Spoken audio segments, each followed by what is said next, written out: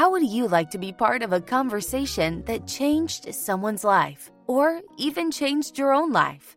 Welcome to the Be Fun, Be Kind podcast, where we have amazing discussions hosted by someone new each week. Join us at befunbekind.com to be part of our live events. Now here's your host for this week's episode. I'm actually really excited to have you on. I've been kind of following you along, not for a very long time, but when I knew that we were going to have you on the show today. And I think what you're doing is very inspiring to me. I love sort of the philosophy behind what you're doing in your books. And I'm just very eager to have this conversation. So I'm happy to have you on. Well, thank you. It's always nice to talk to someone that's had an opportunity, to have just a little bit of a moment to look over something. I mean, it's an intuitive idea and people connect with it relatively quickly. But the first time you hear it, you might step back and say, can I really get my head around this? But once you do, you feel very comfortable with it. So thanks. I'm glad that you saw the work and I'm glad that it meant something to you, and that, the end game here is that if you can use it, then I've done my job. Yeah. Well, it's interesting you mentioned, can I use it? And because I think that if I can maybe paraphrase a little bit here, one of the things it seems that is critical to your sort of philosophy behind your work is the idea of like a legacy, building a legacy and sort of bestowing your learnings onto other people, right? The mentorship stage. And I think that for the better part of my life, I didn't really understand legacy. I mean, I understood it from a logical perspective, but it just never really hit me. It didn't inspire me. And I suppose maybe it has something to do with having children. Like we have almost a 3-year-old now. Perhaps that's like the primitive nature of wanting to build a legacy or something. But recently I've been thinking about it quite a bit more. So in kind of researching what you're all about, that was something that just connected to me personally is the idea of, your work in life is to kind of make everyone else better, I guess, if that's fair to say. That's exactly fair to say. And that's the underlying, if you will, full circle philosophy that brought me to craftsmanship as a worldview, as a foundation from which to go forward and make sense of and establish what I felt in my own life, and to share with others something that I think the human species found out tens of thousands of years ago and was taught in everyone's life every single day, but I think can easily be covered over by the next social media thing or video clip that's coming through your home or your earphones or whatever. And you lose this fundamental idea that if you just sit back and take a look at, purpose fundamentally, it seems to me to be the one thing that makes more sense than anything else, which is, I don't know if life is finite or infinite. I don't know if the twin events of birth and death define everything, or if in fact that's the launching pad to a longer consciousness and existence. But I do know one thing, that if the fundamental gift or return that you're giving is a legacy, a series, and I'll use the word objects, and we'll get into that, back to the next generation, that to me has more purpose than anything else I've found.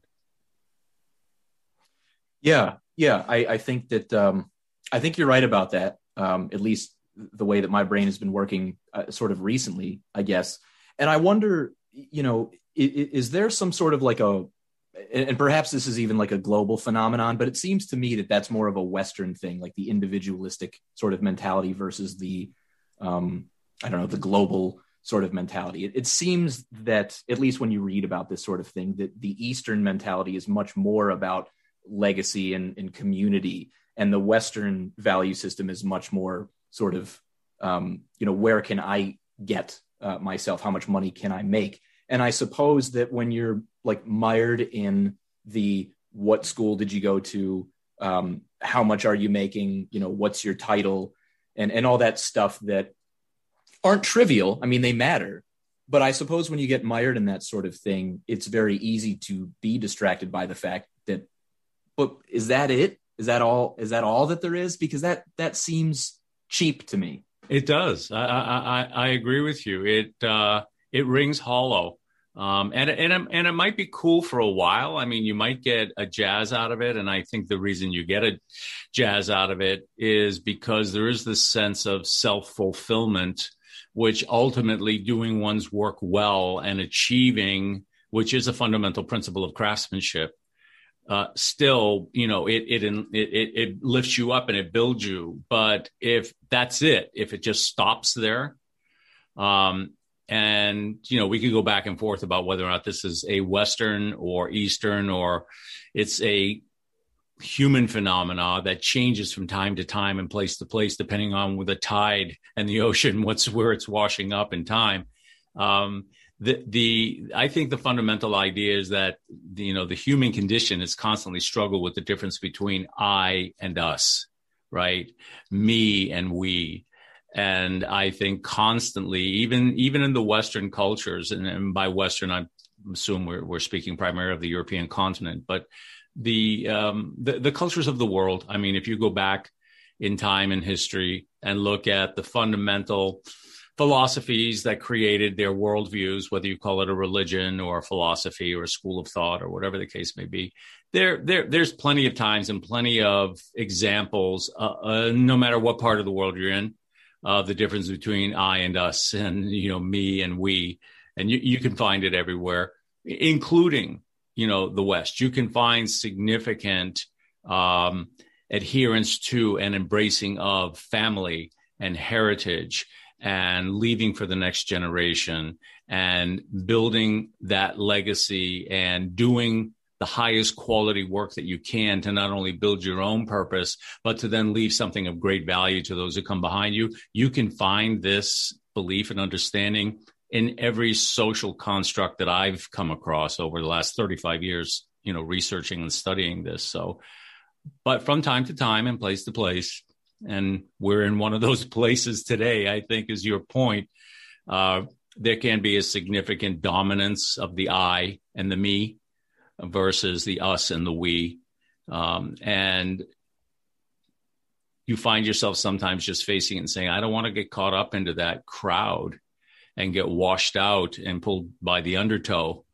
I want to pull back from that because it doesn't feel balanced, right? And I think this is the fundamental principle that, as we get in and talk about craftsmanship as a way of looking at things and what it means, the concept of balance and flow, which, some people pull from other philosophical viewpoints of the world, but in the construct of craftsmanship, which is about building something that's useful and has purpose, balance and flow is at the center of it. And I think a lot of people just in their gut, whether their gut is in their mind or in their stomach somewhere, when they feel out of balance, they look for something else that tries to correct that balance. And I think for a lot of people, it's that interconnecting of the social component of existence, right?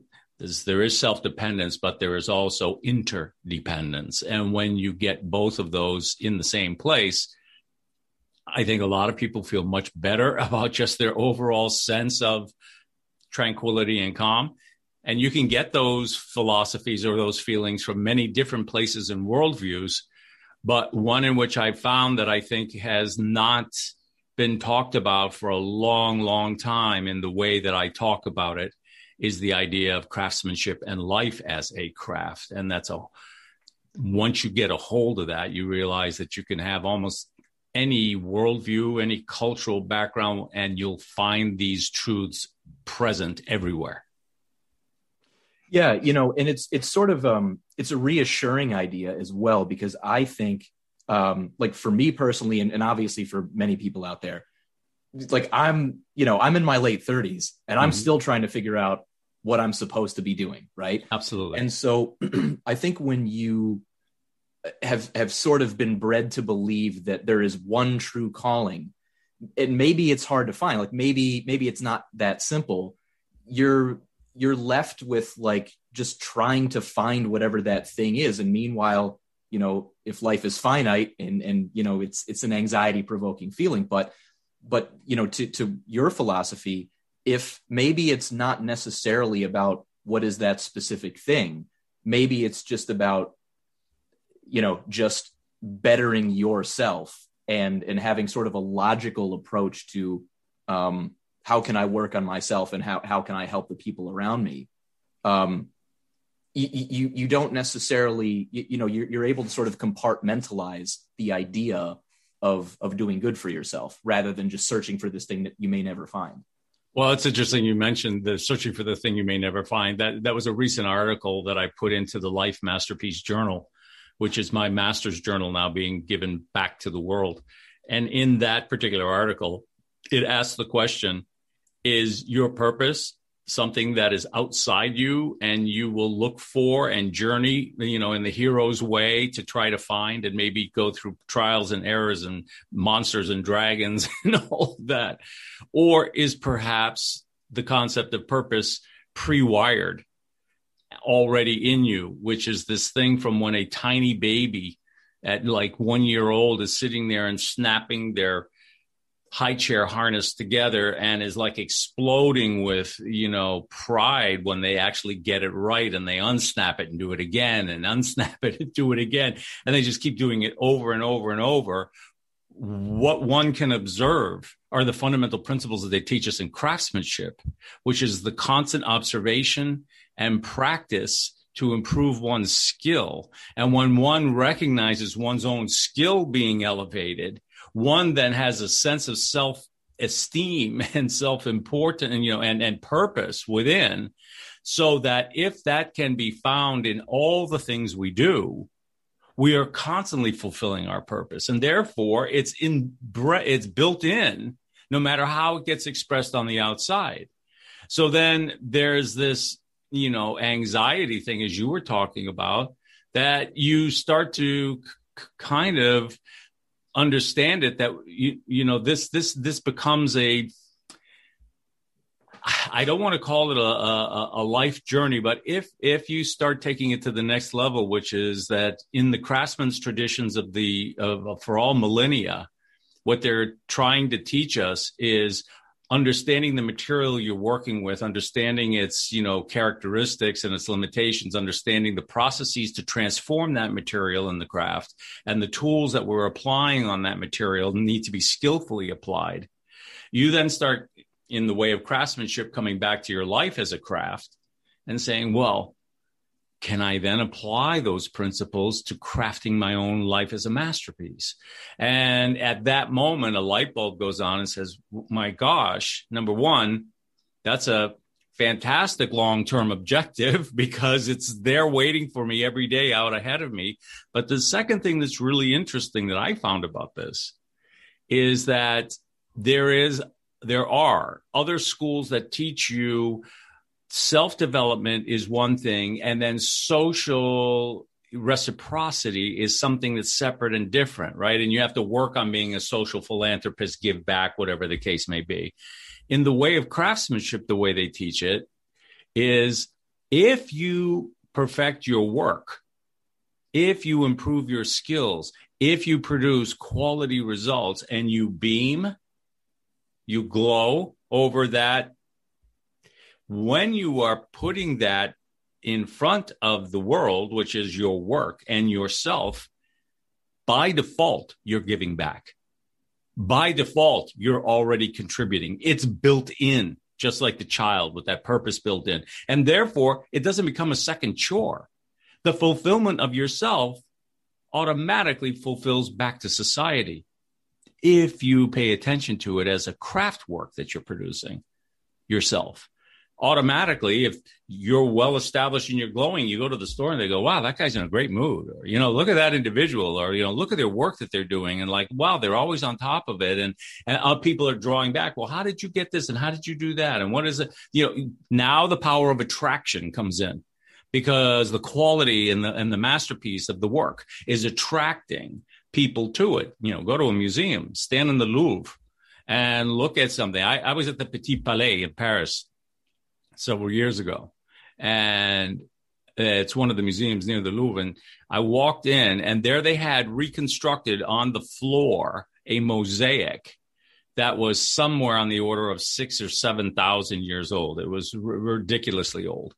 And I stood there and I looked at this thing for over an hour. The guards were like, kind of like, what's with this guy? But the reason I was so drawn into this work was that they had created the little chips of blush in the cheeks of the woman. And I'm telling you, the detail was beyond measure. And I looked at this and I thought, my God, I'm being drawn into the work. And then I started to ponder the invisible craftsmen and women behind the work and who they were. And that what they had done and what they had left in a tangible way, and this is one example, was something that was actually giving back to another human being thousands of years later. So this, I found, was an extraordinary revelation that when you start looking at things this way, by default, we're automatically giving back. And I think that this is, people can maybe separate themselves and say, gee whiz, it's not a burden. To give back, so to speak. Oh, I have to remember to contribute. Right. It becomes interconnected. It's already there. Yeah, well, that's a great story, and I share that appreciation when I see certain things like that. Just the idea of wow, all these people worked on this. They're humans just like us, right? And it makes you wonder, like, did they? While building that, did they know that it was going to be this great thing that would be around for thousands of years, or were they just sort of doing their work? I mean, what were their thoughts composed of? Right. Yeah. I think there were probably, in my opinion, again, because I'm only just the craftsman in the craft of life moving through the rest of us. So, but in my opinion, if you ask, as we're walking through the trail here together, I would answer back. I think, Adam, most people are just going about crafting as they have been taught and improving, and sometimes under pressure, sometimes under free will. And that there were probably only some, but it's hard to say, although we'll tell another story, but it's hard to say. But, maybe the pharaohs and the kings and a few of the others, in time, including maybe even recent presidents of certain countries, want to make themselves immortal or pretend to be immortal, and therefore, do works or have works done in their name, pyramids and whatever, right, for that immortality and presence. And they certainly are.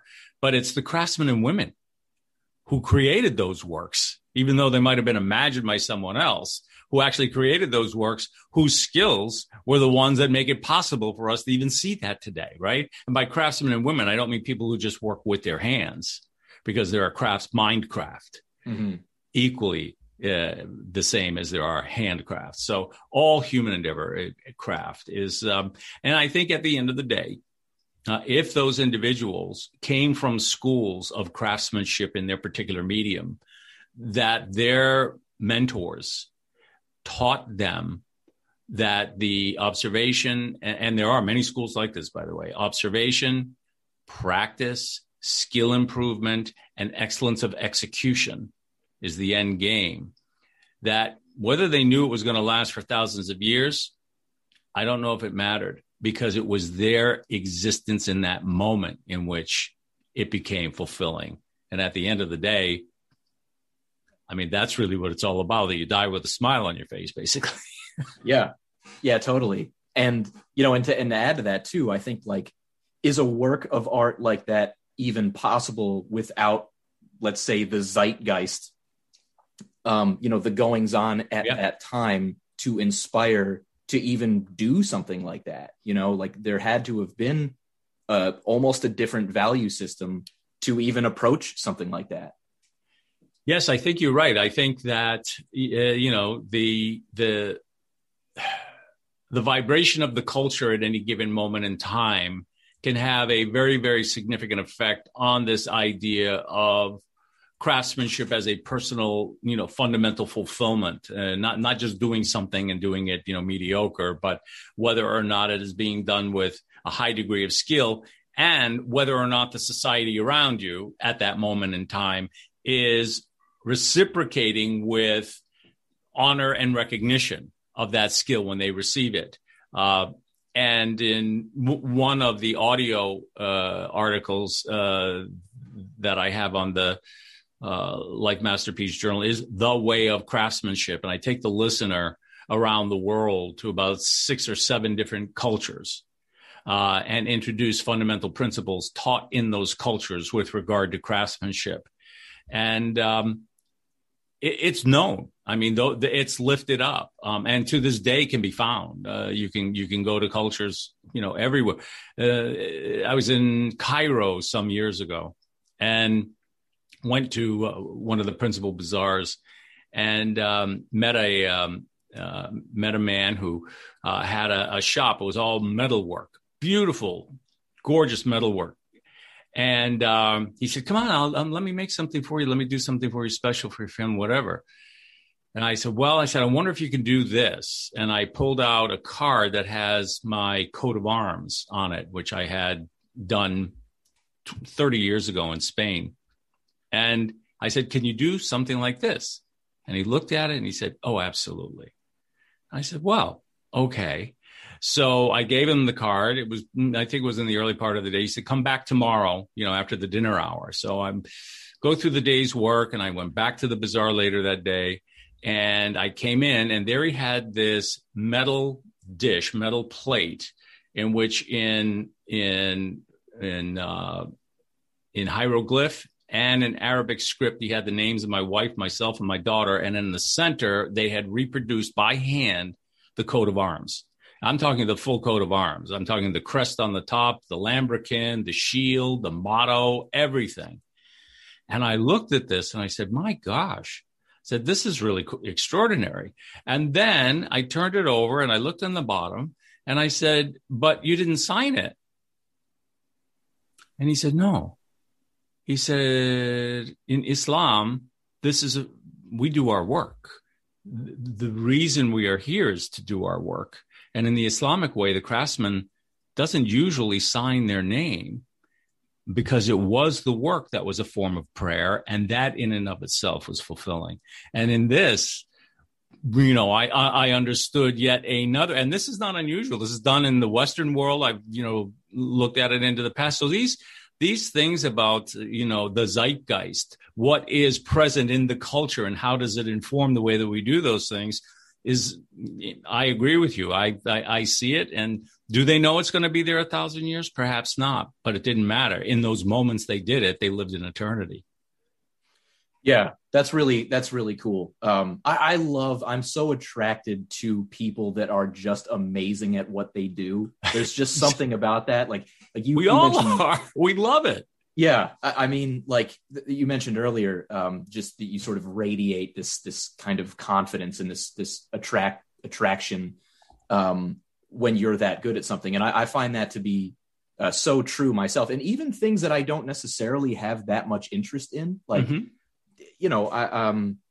I don't know. I mean, just anything. When you find that, whatever, the viral YouTube video or something of someone who is just in that like flow state, they're That's just right. in that world and they can't see anything else but that thing.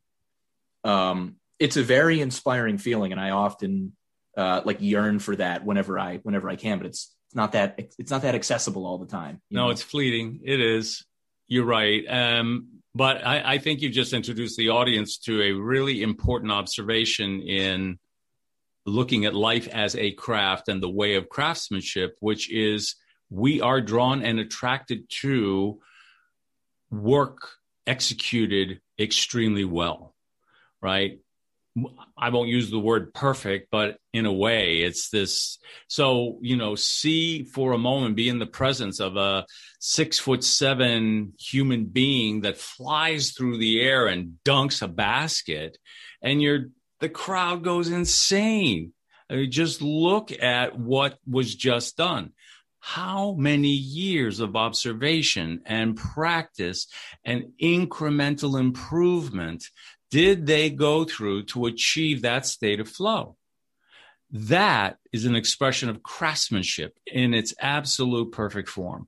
Now take that and look at it in everything else that you've encountered that. A fabulous meal, an extraordinary motion picture, an automobile, and individuals whose life you perceive to be an expression of balance and improvement. Everywhere we look and we see this, and we can't wait to tell each other about it. Oh, did you see this? Oh, did you see that? We seem to love to share high level of execution, something done well. And when we give that back to the author, whoever it might be, and in this particular case, the bazaar, the shop owner in the bazaar, he took that back into the craftsman inside, and said, he liked it and he loved it. And that's probably all it needed for him. But when we do that for one another, it's extraordinary. That's the reciprocity of social coming back to something we've given out. So it's just, that's what I find so amazing about this particular way of looking at life and the world, is that just by doing well for yourself, with the understanding that it is part of the environment in which you are in, which means there's that social, what is the effect on society around you? It starts to really change the way you see and do what you do and how you do it. And you start to see the difference between people who are craftsmen and women and look at the world as craftsmen and women, or people who are selfish and don't. And the results of their work have a significant negative impact on the world. And you realize they're off balance. They are all about them. They're not about us. Let me kind of throw you a compliment as well here in terms of how I think your sort of philosophy pertains to some of the goings on today, which is that I think that it is becoming like en vogue to like look inward and practice mindfulness. And those things are very like hot topics lately. And they're good. I mean, when they're authentic anyway. I mean, sometimes they're a little, it's like narcissism masquerading as virtue or something. So that, I think that exists as well. Well said. but overall, for sure, it's a good thing.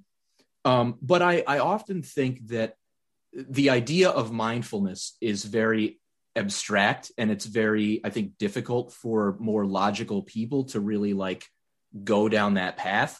And I get the sense that what you're doing is almost a little bit more of a logical approach to mindfulness. Is the idea of like, yes, we need to be mindful, but here are sort of the ways in which you can go about doing that. Would you agree with that? So let's start with the word logical.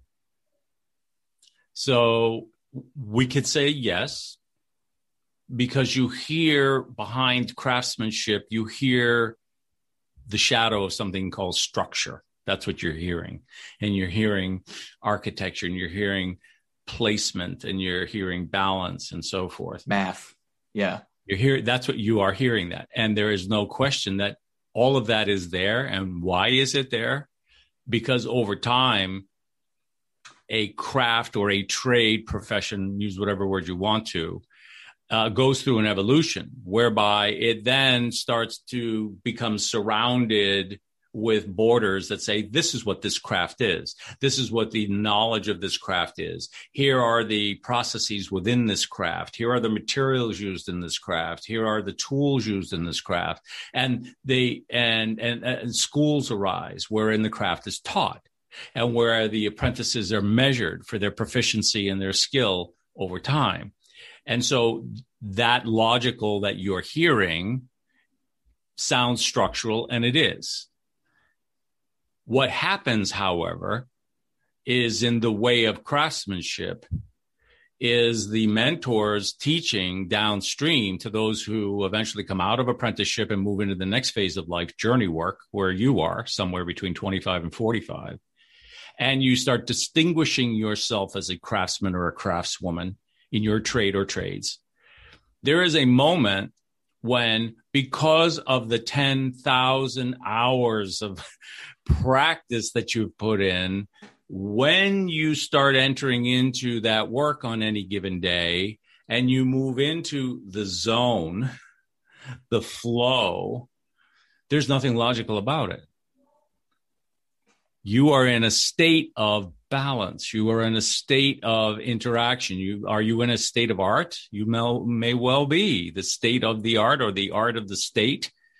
And is that a moment of mindfulness whereby there is clarity and there is movement of the inner human being and the outer human being in harmony, direct one another, not getting ahead of the other? And are you in a complete state of consciousness, perhaps? Because you're in now what craftsmanship teaches is the idea of deep work. Right? Those moments when you're in and in and in and in, and you're hours into it and you're down deep into it.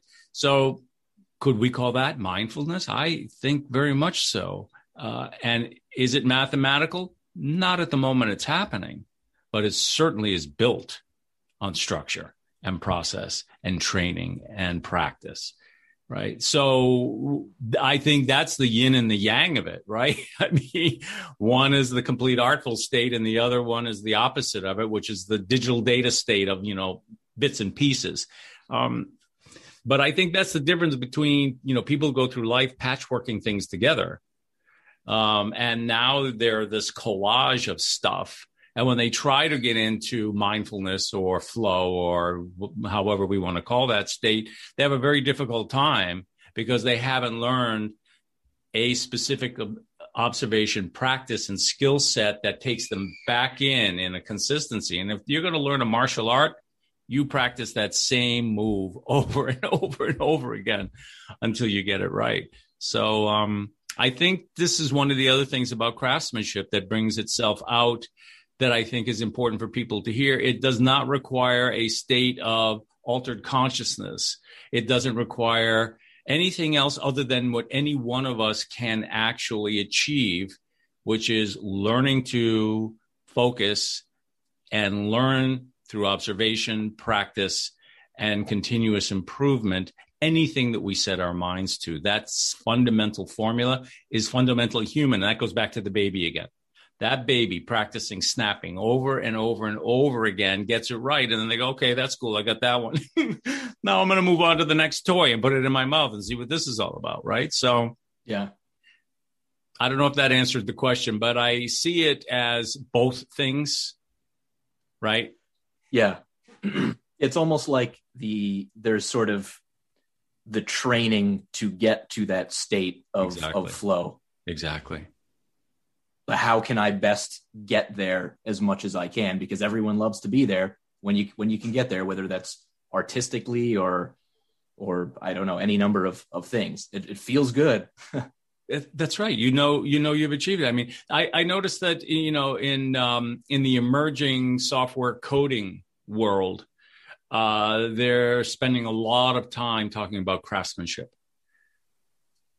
coding as a craft, and what is good craftsmanship in software coding, and there's a lot of conversation about process, and there's a lot of conversation about what you're delivering in terms of quality code work. And they're going right because it's a hand mind thing. I mean, it's all done by, it's all handmade, so to speak. And there's a lot of that going on. So I think that when people start to become exposed to the way of craftsmanship, which is extremely ancient, and I'm only repeating something that our four ancestors learned and are passing down, that you then can turn to any medium you want, whatever it is that you do and are drawn to, and begin to practice craftsmanship using that as a vehicle. And by using that as a vehicle, you then can realize, my gosh, so I could technically go across many different topical areas, which are the 5 elements of life as a craft.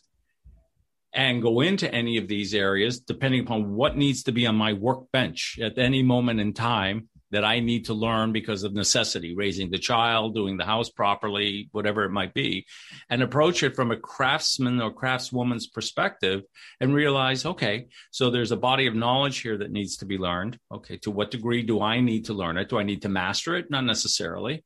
But proficiency might be what I need. Okay. Then what are the processes associated with it? And then what are the tools and what I will call skillful use of the tools? We do not have to be masters in everything, which is something that a lot of people take away and burden themselves with. But proficiency in the way of craftsmanship can be learned with many things. And that's all we need. You don't need to get a PhD in everything. You can get a bachelor's degree in many different topics and still be performing and executing in a craftsman-like manner. And that's all eventually coming back and building your life, which is the primary masterpiece that we're making, isn't it? Yeah. So essentially you're saying the idea of like the end goal as it pertains to whatever craft fulfillment. Not necessarily perfection or the best of anybody, but just fulfillment, right? That's essentially what you're saying? Yes, I'm talking about basically levels of skill. So staying within the craftsman's mindset, there are certain topical areas in our lives, for example, career being one of them, that we're thrown into, where we strive for master level of skill. We're pushed towards being the number one, and or getting it, and sometimes push too hard to be there, because then you end up going to that level in a selfish way. And you look around when you hit that mountain peak and there's nobody else there with you. And you kind of stall and, you burn out. But so what I'm saying more than anything is that the messaging that's coming out in the world today is an either or. It's an extreme message. You have to be extreme exercise, extreme software coder, extreme podcaster. No, extreme. Right. Extreme is not balance. So what it basically says is there are things in your life, family and individually, in which mastery of particular elements or components are necessary because of the importance that they have on family well-being, such as, personal and family finance or household management, which is your workshop, right? However, there are many other, what I'll call related topical areas in life that you will be bringing on and experiencing as you go through life, in which achieving the level of master is not necessary.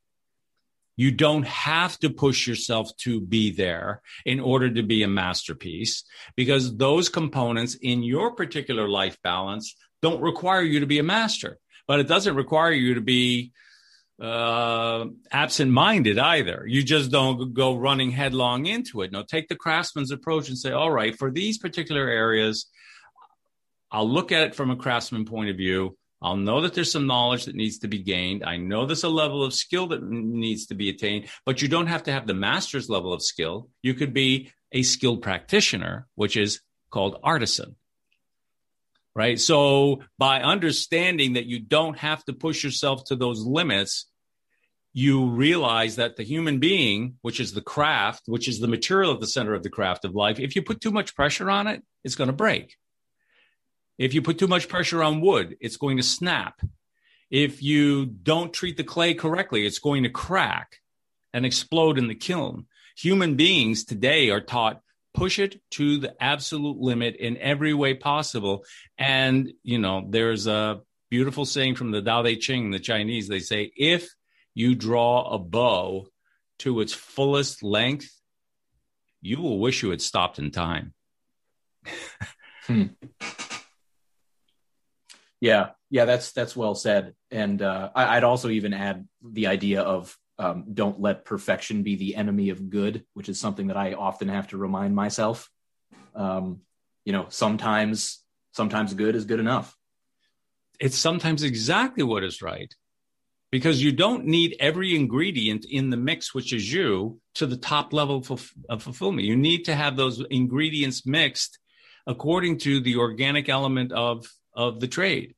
A lot of people don't see themselves as an organic material the way they might see the materials they work with in their career or vocation. They just don't look at the human being that way. Whereas in the way of craftsmanship, if you were to put you, the human being, up on a little table and step back, one vision is like a sculptor or, a potter, if you will, and now look at that material, you would realize that it has very particular characteristics that you should be mindful of as you go to work on it.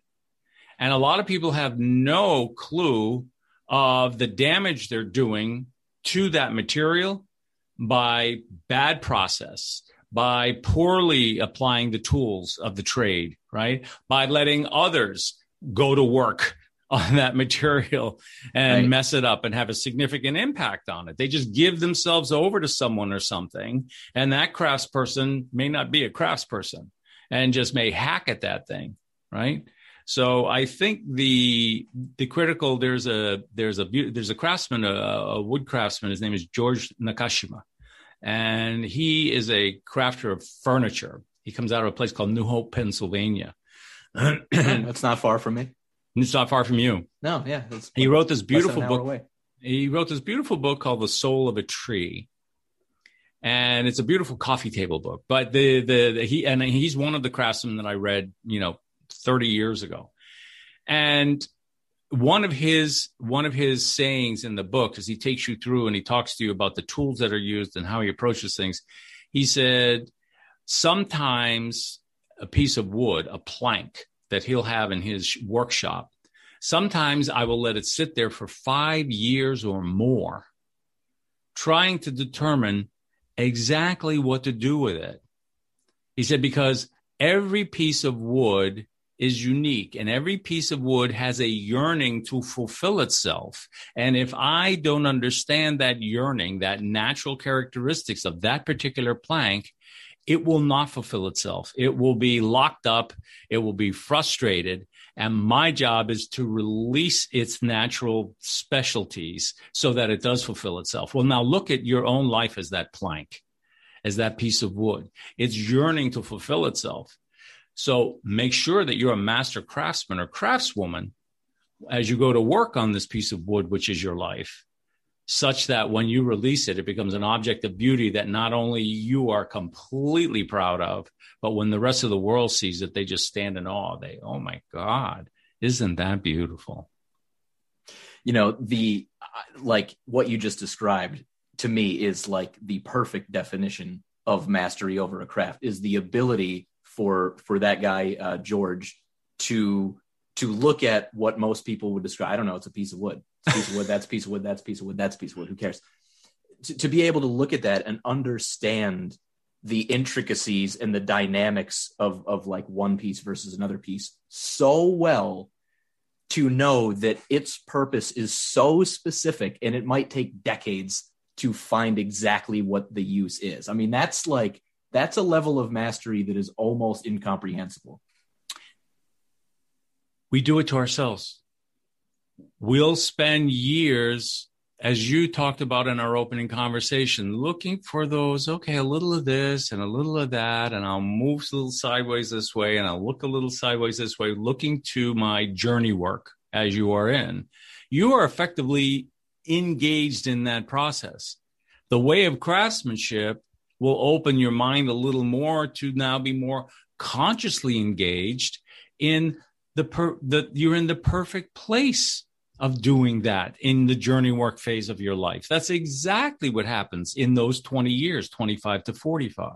And if you understand it and you are becoming a craftsman in the way of in distinguishing yourself with your skills, you're not too much of a hurry to turn this piece into something that you quite haven't completely understood after that 5 or 10 years of looking at that plank of wood. Okay, there it is. Now I see exactly what it is. And you know what you're going to find? You're going to be somewhere near roughly the age 40, 45. And you would be very close to crossing into the third phase of life as a craft, which is masterworks. And now that you're crossing into that next 20 years, this is going to now explode in the masterworks phase. And you would have done just what Mr. Nakashima did. Yeah, I was curious, what would you say about, I think that to some people, probably even to most people, if I can make a completely ridiculous and unfounded claim here, that it's a lot easier for people to kind of look at external things, such as, I don't know, the piece of wood, if that's what you do, or any number of things that you enjoy or are good at, and be able to see those more objectively than to be able to look inward and see yourself with the same level of insight and the same level of intuition. I think it's hard to do that. It's hard to sort of go, this is what I'm feeling. Here's what probably brought that feeling on. Here are the things that I need to do. And so I'm wondering, maybe this is kind of a good connection into kind of how you approach things in your book. What would you say to that? The idea of like, well, how do I know these things about myself, and how can I have that intuition? The simple answer is, if we as human beings were taught from our earliest stages that our fundamental purpose was to make a masterpiece of our lives, if we were taught from young children, just as we start crossing into the apprenticeship phase around age 14 or so, that rite of passage into the world of the adults, if we were taught that we are an organic material every much as is a tree or clay or wood to the carver, we would start adopting and understanding ourselves in that way. But fundamentally, we're not taught to understand ourselves in that way. We are fundamentally not taught that we are the craftsperson of our own life, and that over our lifetime, our eventual goal, execution, is to make a masterpiece of our life. For that reason, many of us have a little bit, as you said, that difficult time, because it is not part of our worldview coming up. Our worldview is very different. It might be dictated by television and the society around us and the world that we're walking out to every single day, which is element one in life as a craft, family heritage. Not only your past, but what is the world in which you are living today? That's part of that heritage. So we're being imprinted in not that way. And therefore, to your point, we don't necessarily have that set of skills and understanding such that we're feeling exactly what you just described. We're feeling unsure. Where's that coming from? How do I look at myself that way? And so forth and so on, right? Which is, intuitively flying by the seat of one's pants. Yeah.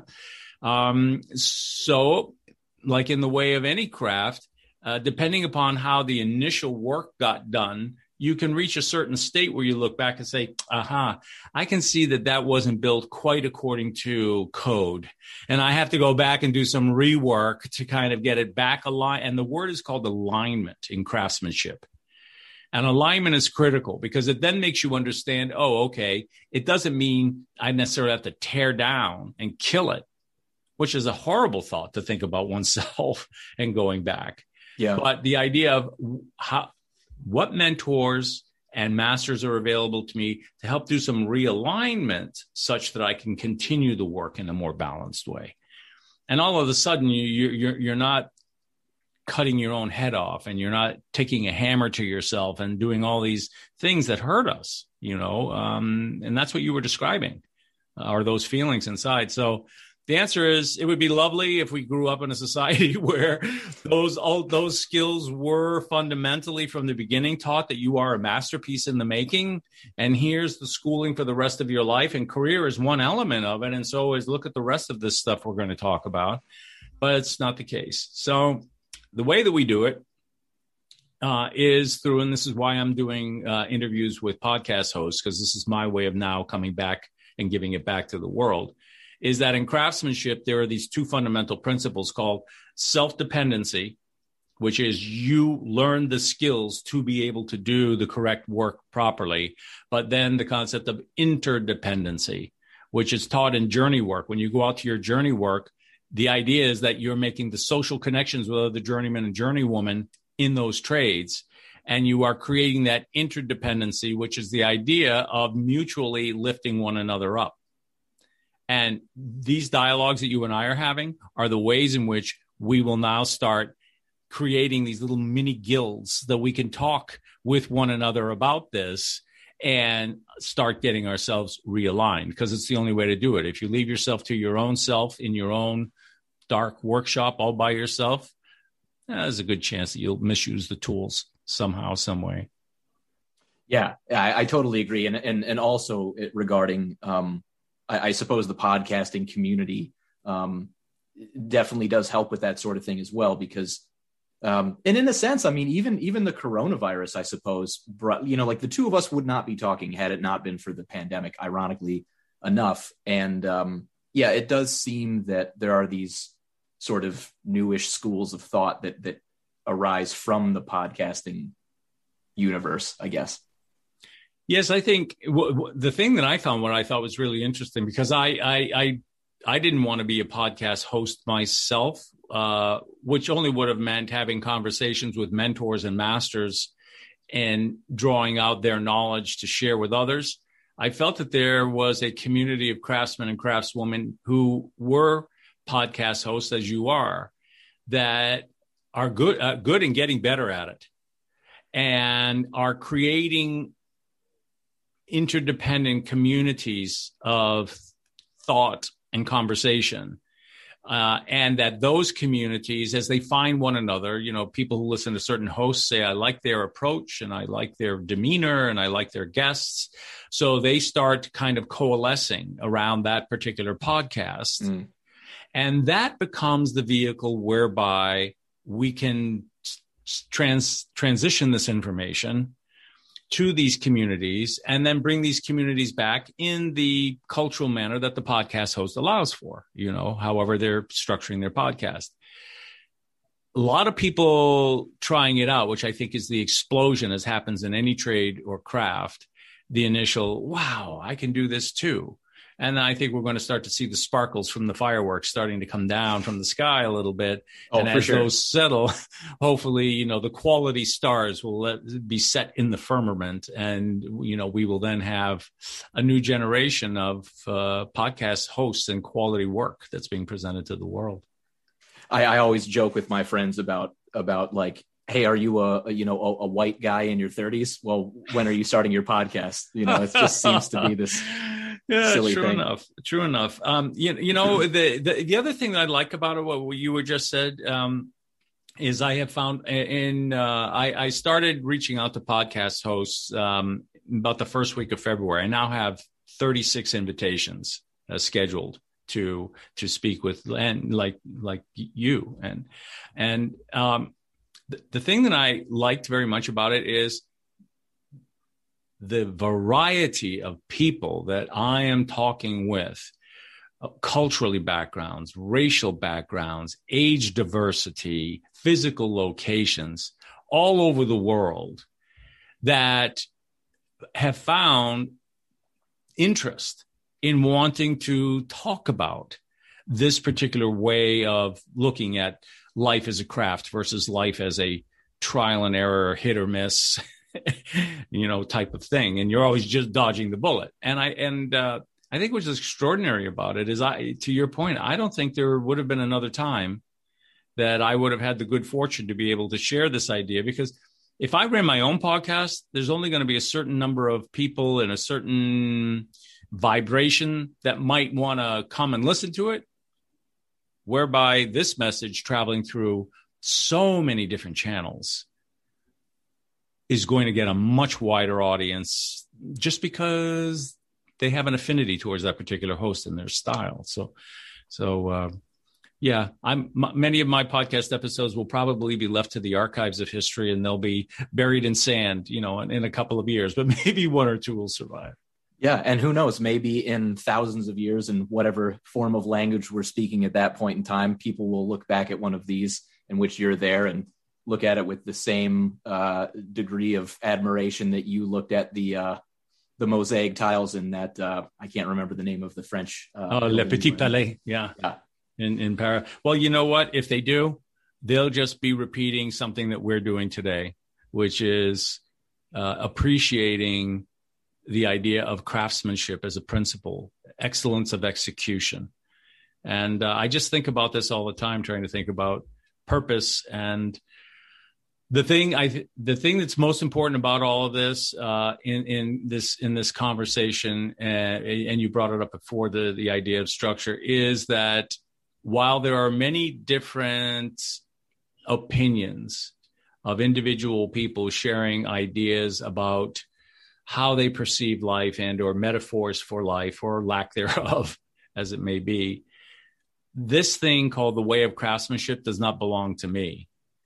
While it may be associated with my name for a short time, it is something that pre-existed me. It is something that will survive long beyond me. And the thing that makes it different for those who are listening and may want to consider these words and your questions is it is based on the idea of something that has a result as its end product, a result of quality, a result which speaks for itself, whereby the craftsperson stands back and lets the work speak for itself, not this high-talking, high-fast sales pitch thing that we get too much of today.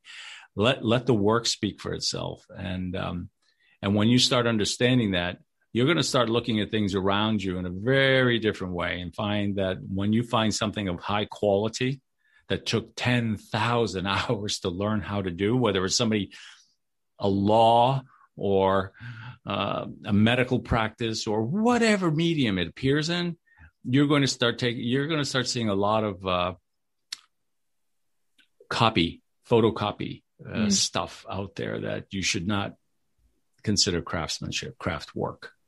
Yeah, agreed. Hey, before we get going, how can people find you? What sort of resources would you like to let people know about your book, et cetera? MyLifeMasterpiece.com. That URL will take them to the Life Masterpiece Journal, which is where I'm now depositing. That's on a platform called Medium, where I can write articles to explain this, and where I can, put audio episodes. So that's a good place for them to go. But importantly is that they stay connected to the podcast that they're hearing this from, because this will be a channel, perhaps once, perhaps many times, where they'll get behind the scenes, because that's the only way that I'll do it. Gotcha. Okay. Well, it's been a real pleasure, Charles. I really do appreciate it. And thanks so much. I hope that people will get as much value out of it as I have today. Thank you, Adam. Thank you very much for having me. Thanks for tuning in this week. We would love for you to be part of our next discussion. Join our live events happening every week at befunbekind.com. See you soon.